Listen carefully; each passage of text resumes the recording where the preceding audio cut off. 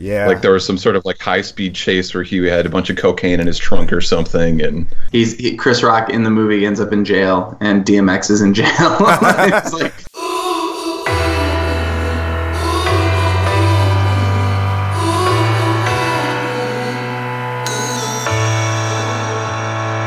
people running round, working bones into the ground. Is everyone just trying to be first? If you see me falling down from the buildings in the clouds, would you catch me for this bubble burst? I'm an American man. Ladies and gentlemen, welcome back to another episode of the Discover Your Inner Awesome podcast. My name is Raji Bathan, aka The Raj Nation. I am your show's host, and I am joined by my co-host, Martin McGovern, aka Marty McFly. This is Discover Your Inner Awesome, the only show where you get to eavesdrop on conversations with entrepreneurs, artists, and musicians about the stories, the journeys, the struggles, but most importantly, the questions. The questions that help us all better understand who we are, what we're doing, and how we can do it better. Guess what? This episode is our season finale, our season 6 finale, and we bring it home by bringing back our 4th guest ever on the show by the name of Mr. Ben Austin. Ben is affectionately known as the impassioned love child of Arnold Schwarzenegger and Bill Nye the Science Guy. He's an engineer, a speaker, and a behavior change expert, and we talk about something that's very near and dear to him based on an experience he had last year, which was very life-changing. The question for today is, when do you stop and reevaluate? Before we dive into today's program, our Season 6 finale, I want to send you a reminder and invitation. If you're not a member of our tribe already, what are you waiting for? Go ahead and join at www.discoveryourinnerawesome.com. Enter your email address there, and you will never miss another episode of this show. Guess what? You can also check out our 75-plus episode archive while you're there. All right, let's dive into our conversation with Ben Austin. When do you stop and reevaluate? Let's listen in. Well, this question kind of hits home for me because last year was the year where shit just hit the fan in my life, spiritually, mentally, professionally, and I was forced to reevaluate. So let me back up a second. I'll tell you what happened. Before I hop into it, I'm a firm believer that when we are living out of alignment, the universe will let us know. First, it always lets us know with a gentle tap on the shoulder. And if we still fail to listen, it'll give us a hard shove. And if we still fail to listen, it'll beat us into the ground and make us beg for mercy. And that's exactly what happened to me.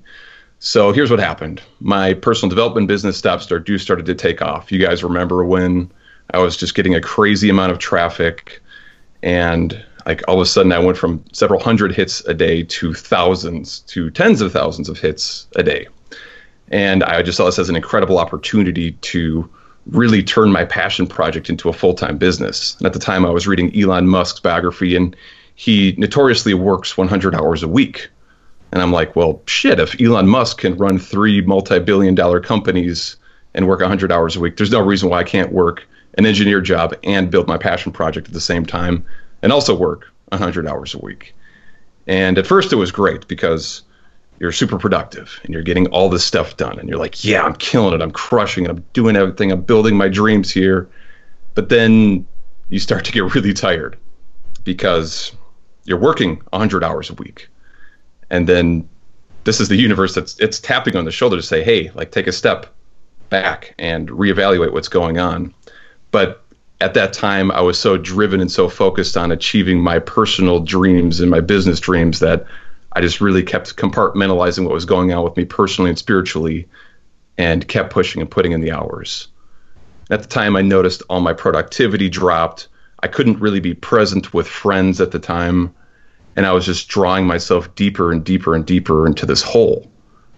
And soon enough, like I was waking up every single day and I couldn't get out of bed. And every night I would go to bed and I feel like I didn't get anything done. And it was just this horrible cycle of feeling like I wasn't getting enough done, being angry, and then just drawing myself into this deep well of depression. But because I wanted this passion project to work out so bad, I just kept pushing. But then finally, one day I reached my breaking point. And here's what happened. I was at the park near my house, and I was doing my normal exercise routine where I would listen to a business book, and I would do sprints and push-ups and pull-ups and handstand push-ups and single leg pistols, and I'd be running around the park like a madman. And there was this concrete and steel structure that I would do close grip push-ups on just about every single day. And I went over to the concrete and steel structure, and I put my hands on it, and I went into my push-up routine. I was going down and up and down and up and down. And then I went up, and then I felt something break. And then everything went white for me. And when I came to, I looked down, and my hands were just covered in this sticky, bloody mess.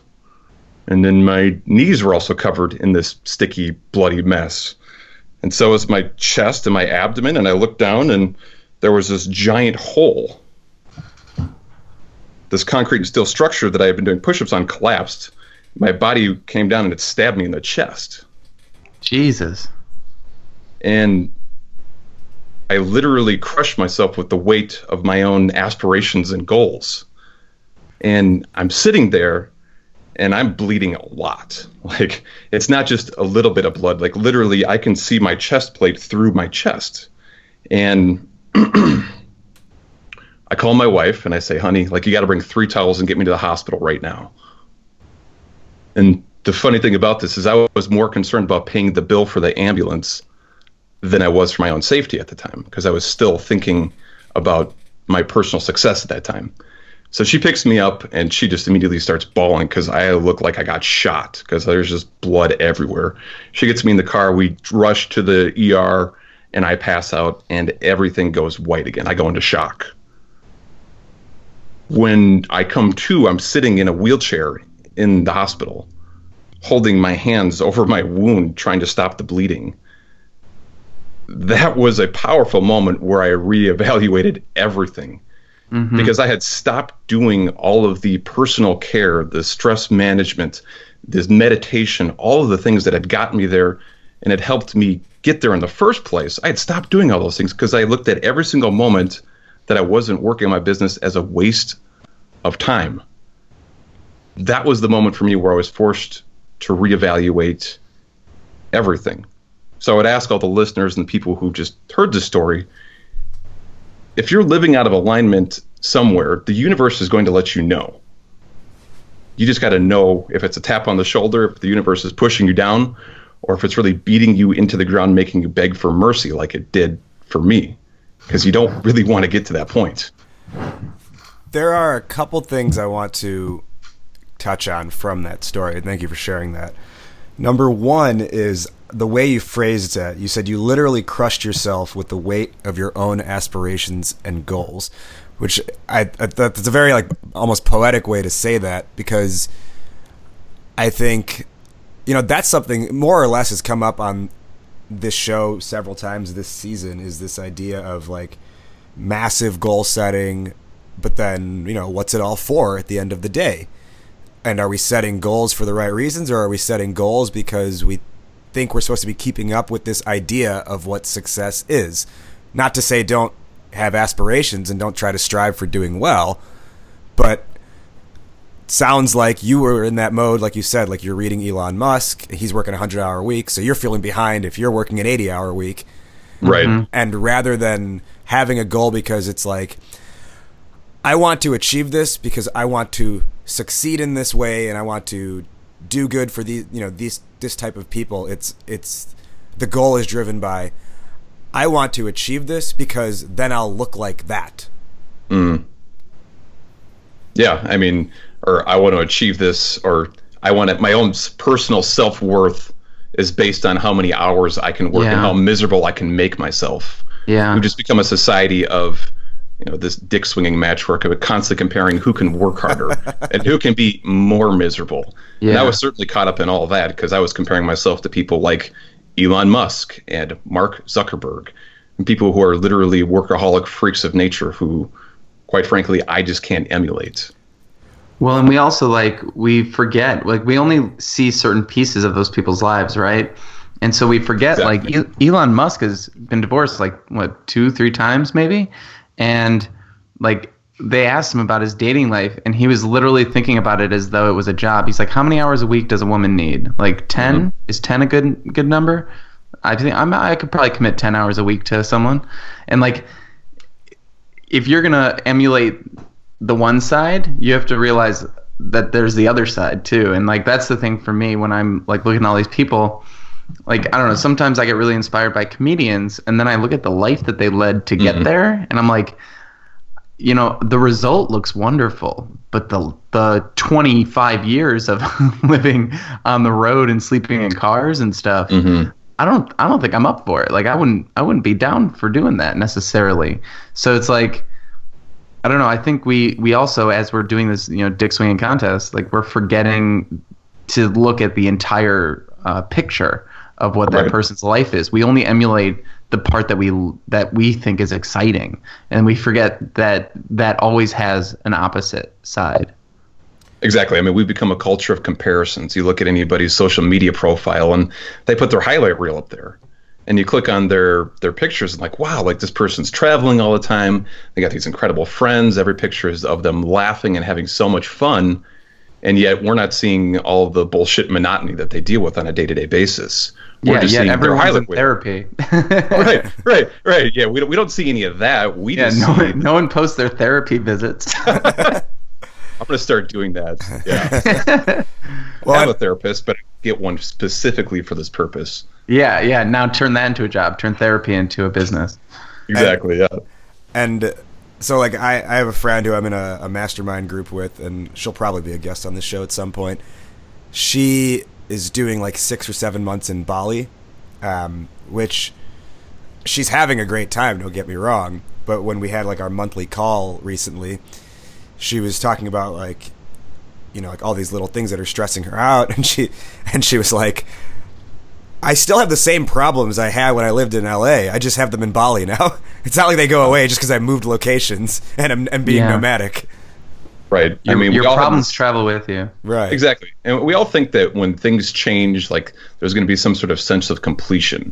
Like, everybody keeps saying, oh, you know, I'll be better and be happy, and things will settle down once I finish school. And then we finish school and we get a job. Oh, I'll be happy once I get a job. Then we get a job, and then we're like, well, I'll be happy once I get married. And then you get married. And then I'll be happy once I have kids and the house. And there's all these things that you're just looking forward to without ever just taking the time to enjoy the journey that you're on. My experience taught me 100% that I need to be enjoying every single day to the absolute fullest, because how we live our days is how we live our lives.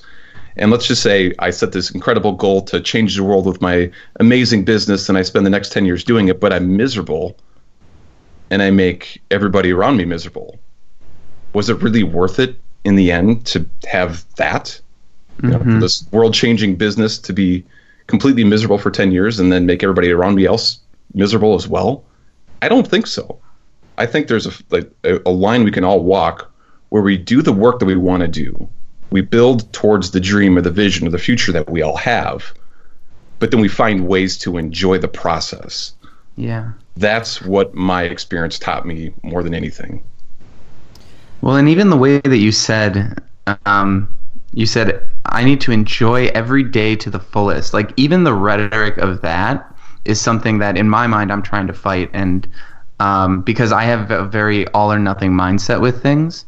So when I hear something like that, I go, now we've turned happiness into a job again.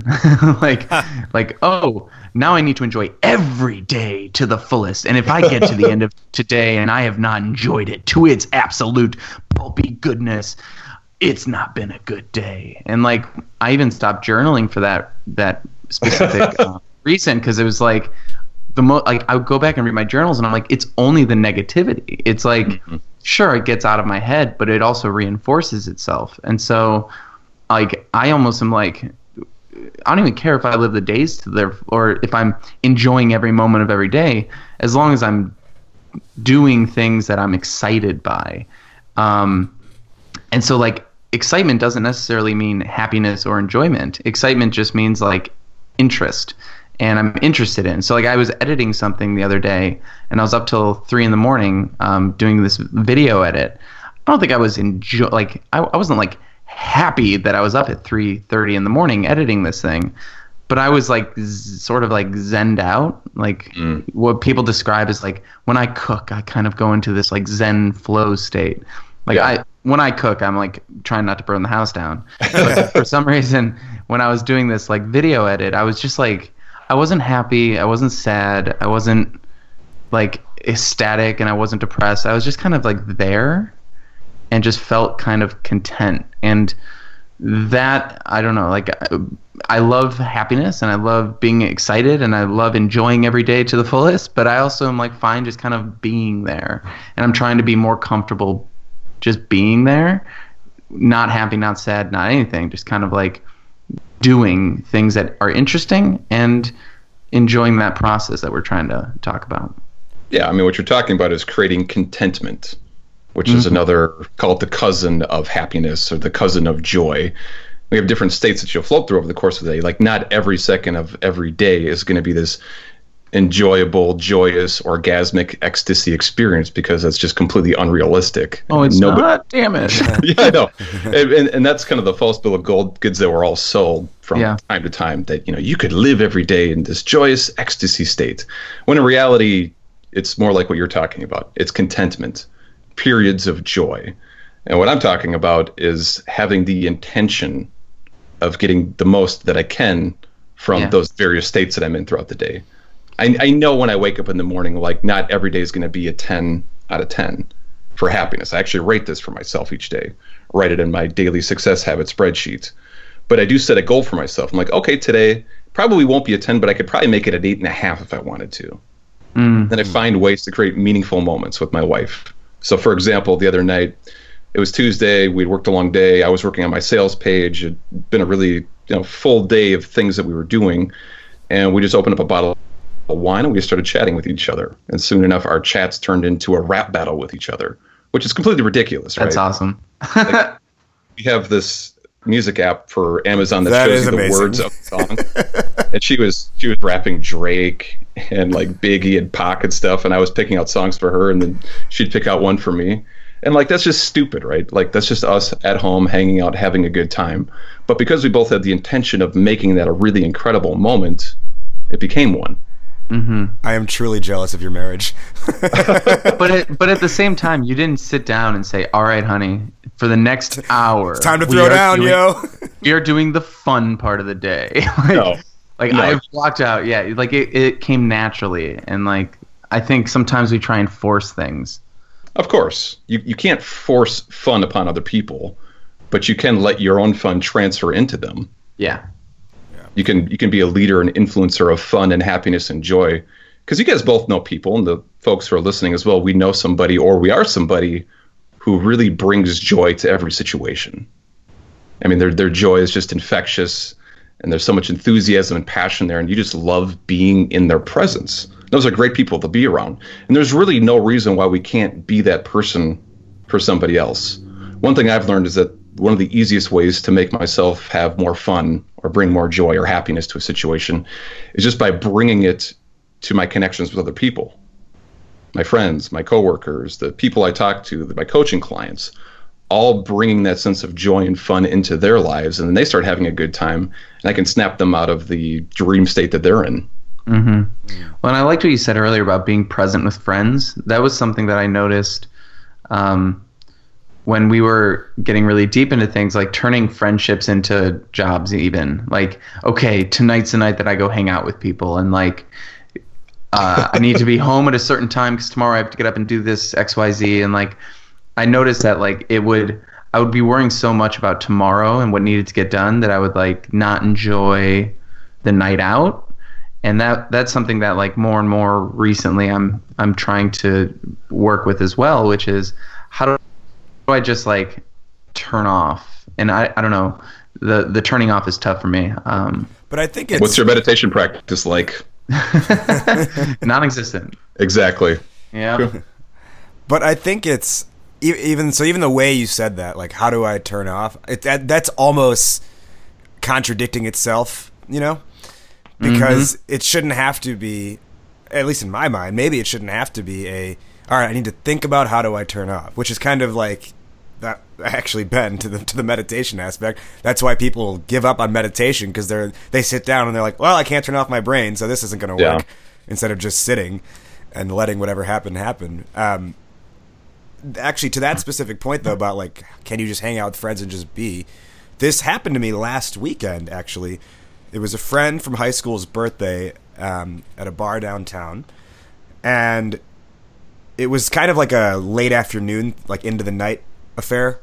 So I got there at 5 p.m., and I texted her yesterday because I had such a good time. And it was like there were a handful of people from high school who I haven't seen in a long time, and we got to catch up, which was really fun and everything. And what I texted her yesterday was, hey, I meant to tell you, I had such a good time last weekend that when so I got there at 5, I left at around 11:30. When I left, I thought it was actually still like going to be daylight outside, because I thought it was like maybe 7:30, 8 o'clock, and it was almost midnight. And I said, when I left, I still thought it was daylight, and on top of that, outside of answering, Brandon's text to tell him where we were and where to come meet us, I didn't look at my phone for 7 hours. And I was like, that's the mark of having a really good time and really being in the moment, Yeah. And I felt like, I remember just the next day feeling so good and being like, man, like I didn't think about like, oh, am I sacrificing tomorrow? Am I missing out on something that's happening with other friends right now? It was just truly, for literally 7 hours, just being in the moment and being okay with that, and just enjoying the company of the people around me. Yeah, exactly. And Raj, you've been building towards that. I don't know if you would have been capable of that, you tell me if I'm wrong, several years ago. I don't know. I was capable of that years ago. I lost it exactly. In this whole to personal development thing. Gotcha. So your spiritual presence muscle is weak. We got to do some spiritual presence reps here, Martin. Well, we don't want to collapse on any structures, though.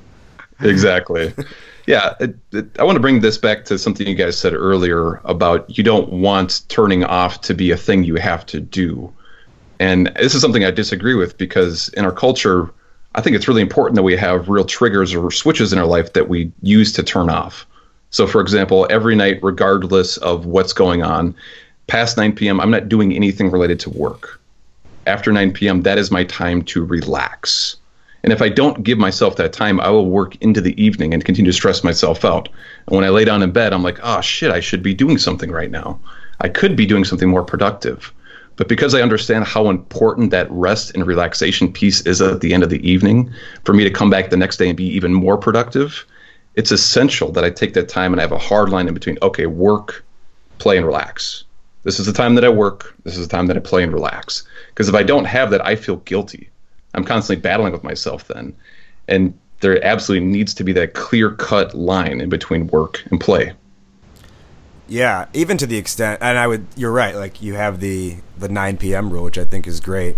Earlier this week, I even had, I mentor at the startup incubator Bunker Labs, and this past week I did the personal branding presentation for the entrepreneurs in that program.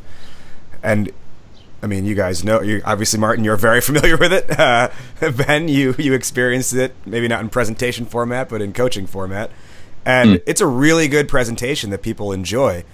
And, afterwards I'm talking to some of the like Bunker directors, and they were like, man, like that's such a good presentation. Like I know you have something here. Like they were like, you should be doing this like every, like twice a month, just like Thursday nights, you could host it in here, charge $50 a person. And it was all met with good intent.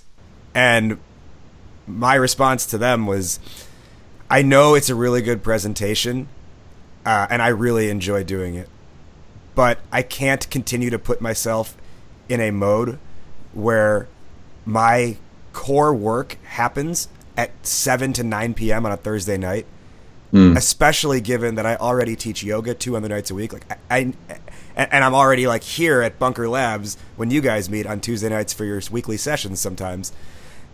It's like I need, like, one of my big, so I said this at the beginning, my word for the year is ownership. And part of that ownership is taking back my time and taking back some of my nights. So I really enjoy teaching yoga, but I don't want to but I already have 2 nights a week that's dedicated to that. I have to try to keep my other nights free for my own sanity. Because I can't keep getting home at 9:30 and 10 o'clock every night. Right. Well, let me ask you this. How creative and productive are you after you've been spending a lot of nights working? You mean like the next day or Yeah, the next day or on a macro scale. You've been doing it continuously. That's a good question. I don't know if I've ever really thought about that because... You mean you don't track it like I do? Yeah. No, I don't. I don't systematize my creativity, but Gotcha. I don't think I have an answer for that because, like, some days my day is I am purely selling. Other days I'm with clients and like working with them. So I think it's tough to quantify. Gotcha. Well, like I was mentioning earlier, I give myself a scale of 1 to 10 for levels of energy, presence, and happiness, and I give myself an awesome score for the day. I'm actually tracking those things over time. One thing I've noticed in my own personal psychology, physiology, spirituality is that when I work really late consistently, the next day or the next days after that, I'm not nearly as productive. I mean, it's a very measurable response in terms of, okay, I overdo it, I redline it in this area, and then I suffer in these areas. And because I've seen that cause and effect so many times in my life, I've been tracking my habits and my daily routines now for 1,353 days. I know exactly when I fucked up. And I know when I'm not living my life to the fullest either, because I could see, okay, well, yesterday was a 4, and the day after that was a 5, and today was a 6, and today is probably going to be a 3. Something needs to change here. Yeah. I'm not allowing myself. It's like you can't get fat if you weigh yourself every day. And that's all I'm doing, just on a spiritual, mentally, physical, same thing. The more you measure your own presence, your own happiness, your own levels of joy, those sorts of things, you don't have to be a weirdo like me and do it all psychotic and obsessive. But there should be some sort of systematic way where you are measuring those things. Martin, for example, you mentioned your journal earlier and you stopped journaling.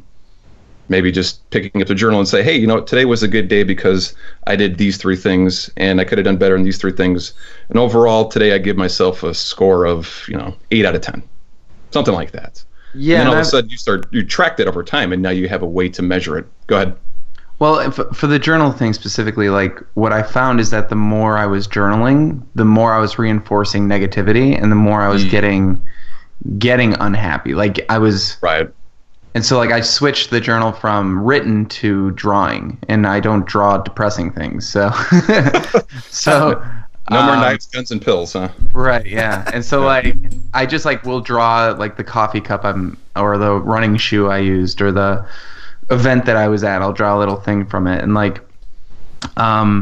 and one of the things that I think in all of this, for me, speaking to reevaluating, you need to know what makes you happy, like in the first place. Like if you're tracking things, but you don't know what you're tracking, like you got to know your outcome. Yeah, you got to know what makes you happy so that you're not tracking the wrong things. Like if I'm tracking working out, like I'm just going to constantly disappoint myself. No, but like, do you think you'd be motivated to want to improve? No, because I've done it. I've tracked my workouts before, and it's a pain in the ass. Because my natural state isn't like what I enjoy is being like, okay, I went for a run today. Not I went for 4 laps yesterday, 5 today, 6 tomorrow. In a month, I'm going to be doing 30 laps. Like when I start doing that, I overwhelm myself, and then I'm not enjoying running anymore. Now I hate running, and now I don't want to do it. And then like all of a sudden, I stop tracking it, and my body's like, hey, go for a run. Probably because you're in Converse shoes and high socks with stripes at the top. I know. You got that weird view of me in your mind. And so like one of the things, and this is where I think is so interesting because we've been talking about, like the 3 of us have been talking about this stuff for years now, and it's so interesting. Like sometimes tracking really does help me. Like sometimes being really habit conscious is super helpful for me, and I've had Coach.me apps and 750 words and all that stuff. But sometimes like I have high anxiety, and so sometimes that intensifies my anxiety to the point where I can't where doing those things is no longer fun, is no longer bringing me enjoyment, even if it's things that, like, going for runs makes me happy. But going for runs where I'm like beating myself up because I didn't hit a certain number of laps isn't fun. Like, I'm not trying to become a runner. I'm just trying to feel good and like take care of myself. And so there's, in my mind, certain things that like are going to contribute to happiness, and just being outside, running around, having a good time, that is happiness for me. But being outside competing with myself for no real reason, aside from just pure competition and being neurotic, that took away the fun for me. And so, I mean, it's different for everyone, but that was just one thing that I noticed, like specifically that the more I thought about it, the more I disliked the activity I was doing. Well, Martin, let me ask you this. What was your criteria for success when you were tracking these things? Well, so it was like, all right, I just wanted to go for a run one day. And I went for a run. I was like, wow, I did 4 laps. All right, cool. Tomorrow, you should do 5. And then the next day I was running. I was like, cool, I did 5. Now you should do 10. And then, like, it snowed again in Chicago, and I didn't run for a week. And then I was like, I go back out, and I'm like, do 10 laps. And my body's like, whoa, you haven't moved in a week. So now I'm back at 6, right? Mm-hmm. And now I'm angry that I didn't get to 10. And now the mentality is negative. And now every time I go out, it's like I can't even enjoy the run because I'm not hitting these arbitrary metrics that I just sort of came up with on the fly. And maybe that's part of it. Maybe there's a lack of planning there, and it's just like this internal competition that happened. But yeah, the second that I stopped caring what number of laps I got to, the second I started having fun and running more again. Right, because your criteria for success was, did I go for a run? Right. Instead of, did I run like a perfect runner? I don't know how you want to phrase it. Yeah, and you make it binary versus it's like a sliding which is scale. Enjoying the process, which is that whole thing. It's like correct. Reevaluating how I'm tracking or how I'm living my life to focus on the process more than the outcomes. And so for me, with like business stuff as well, like it's, did I sit down and do the right things today? Not did I sit down and like, I don't know, I'm getting really arbitrary with what I'm saying, but focusing more on the process of doing things than any specific outcome is what I'm trying to get at. Of course, yeah. And when I'm most happy, it's usually my criteria for success is, am I alive today? Am I above ground? Is that it? Because automatically I start the day with a win there. And if I start the day with a win, then I know that the rest of my day is going to be pretty happy. People sometimes when I'm working with them or coaching them or speaking with them, they get surprised at how easy I am on myself. Like, I go to the gym pretty consistently and I'm moving some big weights and I'm running pretty fast. Yet my criteria for success is not, did I go to the gym and lift these big weights and, you know, beat my own scores for running. It's, did I put my gym shoes on? Mm-hmm. That's it. And then I put my gym shoes on. I'm like, fuck yeah, put my gym shoes on. That's a win. And then anything I do on top of that is just positive. Do you find Netflix? I was going to go on this thread real quick. I was just going to say, everybody in our culture is so hard on themselves. We just expect and demand perfection because we're in this constant dick-swinging pissing match with everybody else. We look at their highlight reel. We compare it to ourselves. We say, oh, my God, look at how far along this person is. And we see all the things that we're not doing. We need to start giving ourselves a lot more self-love and self-care.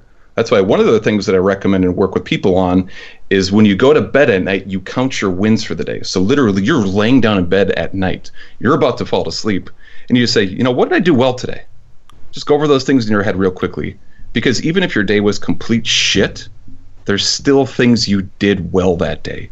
And if you recount them, guess what? You're building an empowering self-image so that the next day when you come back, you're in a more positive mental state and you're more likely to attack your goals. Mm-hmm. There's something in psychology called the winner effect, which simply states that organisms and humans and civilizations and teams that have little wins throughout the day generally get bigger wins later on. And that's true. We start our days with a small win or we go to bed with a small win. The next day we're building on those and we're creating momentum in our lives. Yeah, like I had an amazing bowel movement yesterday.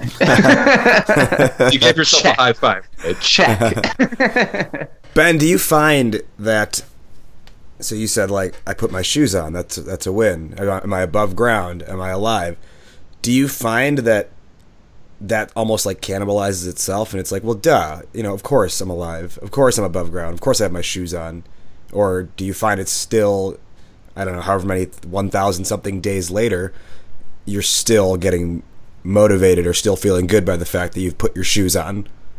Yes, logically I know it's incredibly stupid, and I'm well aware of that, but it still works. I'm still treating my brain like a horse to get it to do what I want it to do. And I logically know, like I have a master's degree in mechanical engineering and an undergraduate in physics. I know that what I'm saying is completely ridiculous and stupid, but it works. Like I get it. I'm just giving myself a lower criteria for success. And ironically, when people start doing this too, they think it's stupid. And then they start laughing because they think it's stupid. And then because they're laughing, they're putting themselves in a more positive mental state. And you're like, okay, well, I guess that was pretty cool. Mm-hmm. Like, okay, I actually am building something here. And then over time, they start to see the positive effects of this in their life. And they're like, shit, this stuff actually works if I take my ego out of it. Well, so where are the times that it works, but then there's times that it doesn't, right? So what we started here with is all these systems that we put in place backfiring on us, right? And now we need to reevaluate.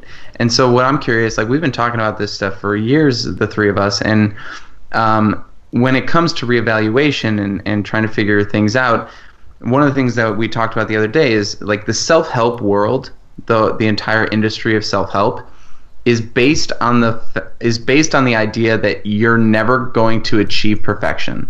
So there's always something to improve. So like you'll never, if you want, you can never leave the self-help cycle ever, because there's always something new to fix. And so I'm curious with that, like at what point is acceptance a good thing? At what point is taking a break a good thing? At what point does this stuff work against us and backfire? And that's the thing that I'm really curious about. I love the question. I think it's a phenomenal question. And honestly, anything that we do to try to improve ourselves from the frame of I'm not enough or there's something wrong with me will backfire. And that's the truth. If we're coming at it from, okay, well, I got these things in my life that I need to fix because these things are wrong with me, then whatever you do to fix it will end up putting you further into a hole.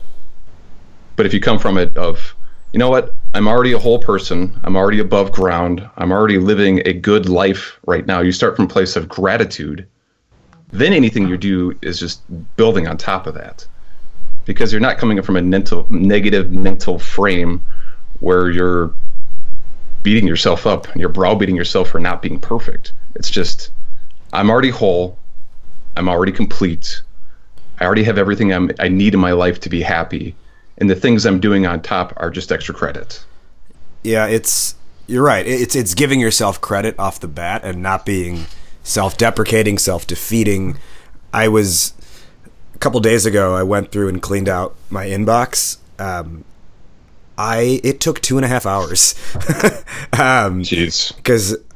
Because for a solid year and a half, I was using my IdeaLemon email address. So then my rnathan12@gmail.com got like so backed up because I wasn't reading the emails. So there's like all these unreads for over like, a 2-year period. And it's been bugging me. And then all these promotion emails that don't actually even count as your unreads, but they are still unread. Like I probably deleted like 5,000 emails. And anyways, so in going back through this, I stumbled across an IdeaLemon newsletter I had sent out last summer about how I was sitting at a table at a coding boot camp, and I had overheard the conversation going on next to me. It was, in that coding boot camp, it was like they had to like design their own website or whatever. And the one person this girl asked this guy, so like, how'd your site turn out? And he was like, he said like 3 things that he's not good at or that didn't go well.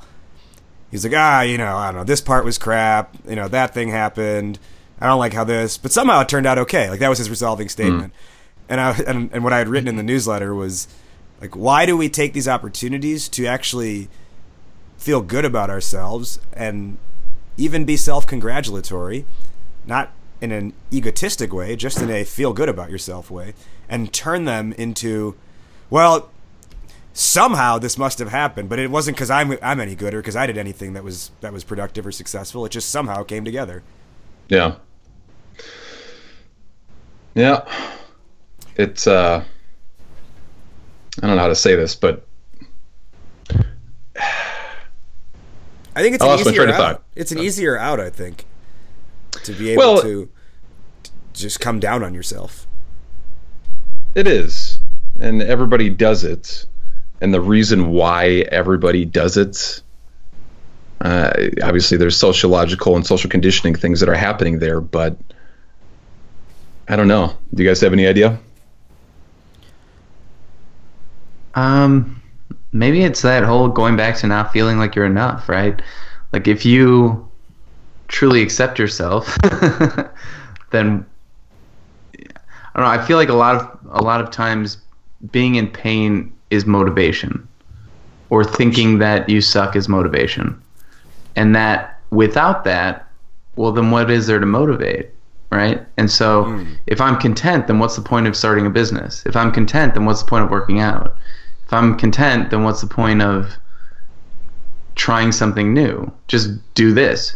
But then we get into that thing of like, well, if I'm just doing this for the rest of my life, I'm going to become one of those people that just is boring and does nothing. So maybe I am broken. So maybe I should fix something.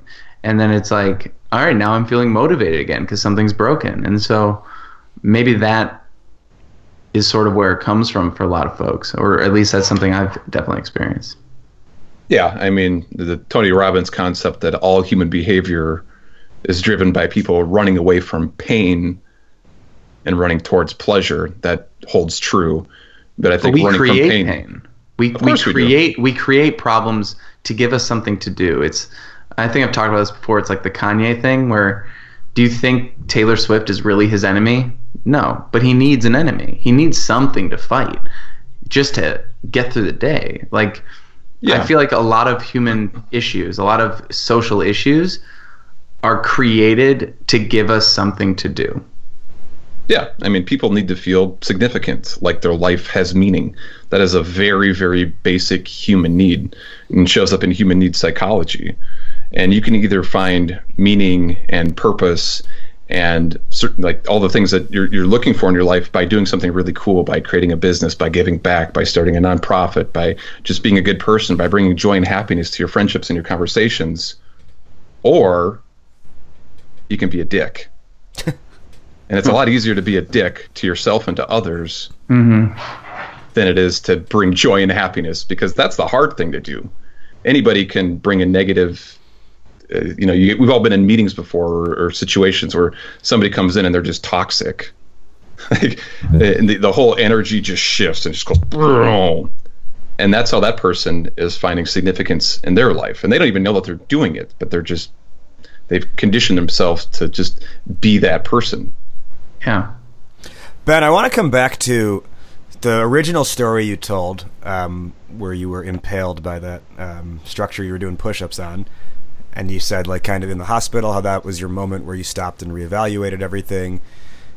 But I want to just give you a little bit of pushback on that, because I remember that story, but my first hearing about it was, I think, a week later. You had sent a blog post out about the story. Now, my question to you is, did you still feel compelled that, like, oh, I have to write, I have to get this out, I have to keep my business going? Or was it more of like a release of like, hey, people should know what's up with me? I'm not sure I understand the question, but I think it was a bit of both, because I wanted people to know what was going on with me, but I still felt compelled to be successful. And you're right, the transformation didn't happen overnight. In fact, it happened over a period of many long, brutal months of self-analysis and thinking through things and meditation and going back to doing the things that I used to do. And it really wasn't until, call it 3 months ago, where I was able to step back and look at everything that had happened and go, oh, shit. Like, there was a lot of things that changed for me there. That moment, though, was the catalyst. That was the reason why we're having this conversation right now. People think that, your life is going to change overnight, immediately, and it never does. You can change direction overnight and start heading in a new direction, which is what I did. But like I was saying, it wasn't until, call it early January of this year, where I was really able to reevaluate what happened, how it happened, and the processes and systems and things I can do to make sure that it doesn't happen to me again. Because I never want my life to become one of those where I'm just miserable all the time. And I'm basing my self-worth off of how many hours I can put in each week. Because I want each day to be cool. I want each day to be fun. I want each day to be enjoyable. Doesn't need to be a 10 out of 10, but it doesn't need to be miserable either. So what's replaced the hours? So if before it was hours equal self-worth, what is it now? Am I alive? Am I alive? Mm-hmm. Let's wrap up from there. I think that's a good closing point, and I know you got to get going pretty soon. Ben, before we wrap up, let our listeners know what you are working on now and where they can find you. Absolutely. Well, if you didn't hear me earlier, name is Ben Austin. I'm the founder of Stop, Start, Do, and the host of the Unleash Your Inner Genius podcast. Folks who are interested in checking me out can go to stopstartdo.com. Other projects I have going on right now, I'm starting a seminar and workshop business. You can go to stopstartdo.com/speaking to check out some of the offerings I have there if you're interested in hiring me for your event. And if not, I would love to hear from you. You can find my email on the website as well. Just go to www.stopstartdo.com. Look forward to hearing from you. That's awesome. I didn't know about the seminar speaking thing. We'll have to talk later about that. That's cool. Absolutely.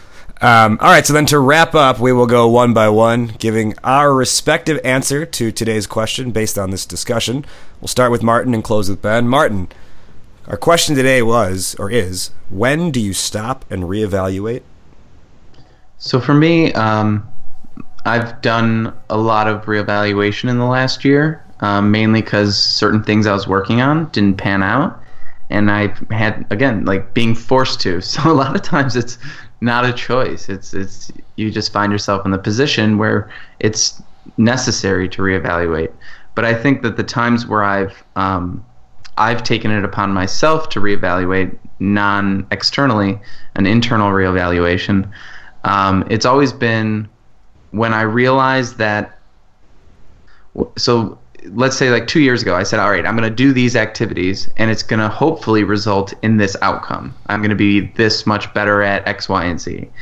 And I've always found that, recently I found that those things that I was doing, those things that I was trying to control or over control in certain respects, were actually having the opposite outcome than what I wanted.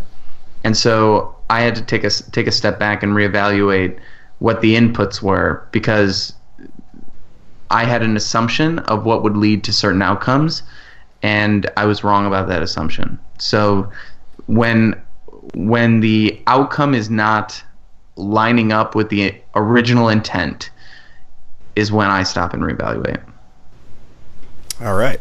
My answer for when do you stop and reevaluate, I think a lot of what we've been talking about, we didn't necessarily use this word, but a lot of it I feel like comes down to just this immense amount of pressure that we place on ourselves. And I think probably 95% of it is unwarranted pressure, or it's too much pressure.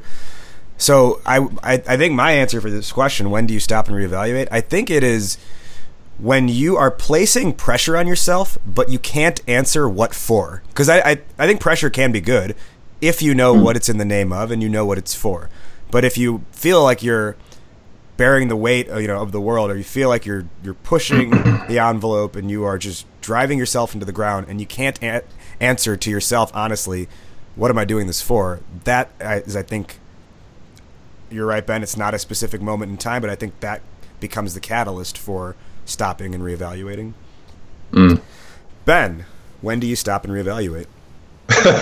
Well, you guys probably know where this is going, but I believe that we should stop and reevaluate every single day. Every single day we should be looking at our long-term goals, our short-term goals, the things that we're trying to accomplish that week. And we stop and reevaluate and we ask ourselves, are we living in alignment with these goals? Are we doing the things necessary to accomplish these goals? Or are we just twiddling our thumbs? Because you won't fall out of alignment if you're checking in with yourself every single day. You're not going to have that massive moment of panic and realization and oh shit moments if you know where you're going and then you're tracking and measuring your progress en route to that goal. Love it. Ben Austin, Mr. Impassioned love child of Bill Nye and Arnold Schwarzenegger. I know. I thought we were going to start with the intros. I was all ready to do that. And I was like, don't worry, I'll get that on the voiceover. I got you on that. Good. Thank you for joining us. Going on a lot of Arnold runs. well, no more Arnold runs. That's not a tumor. Get to the chopper. Thank you for joining us, Ben. A pleasure as always.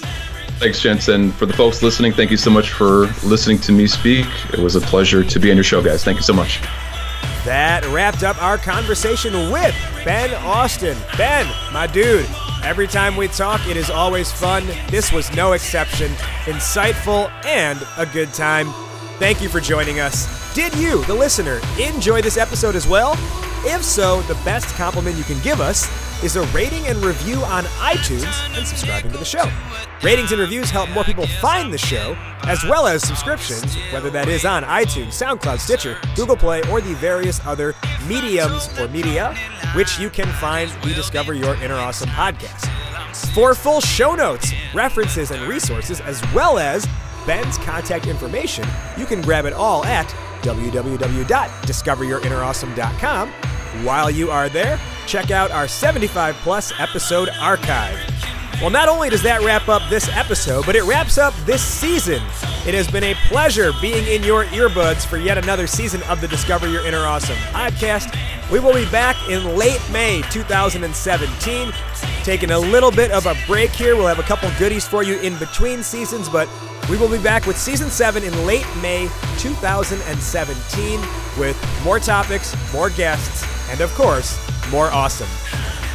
Thank you again to Ben Austin of StopStartDo.com for being our Season 6 finale guest. Shout out as well to Chris Leamy for providing the theme song for Season 6. It is called American Man. You hear it right now. It is available on iTunes and Spotify off of the American Man EP. For Martin McGovern, I am Raj Nation. You have been listening to the Discover Your Inner Awesome podcast. We will see you next time. But in the meantime, take care and be awesome today. American man.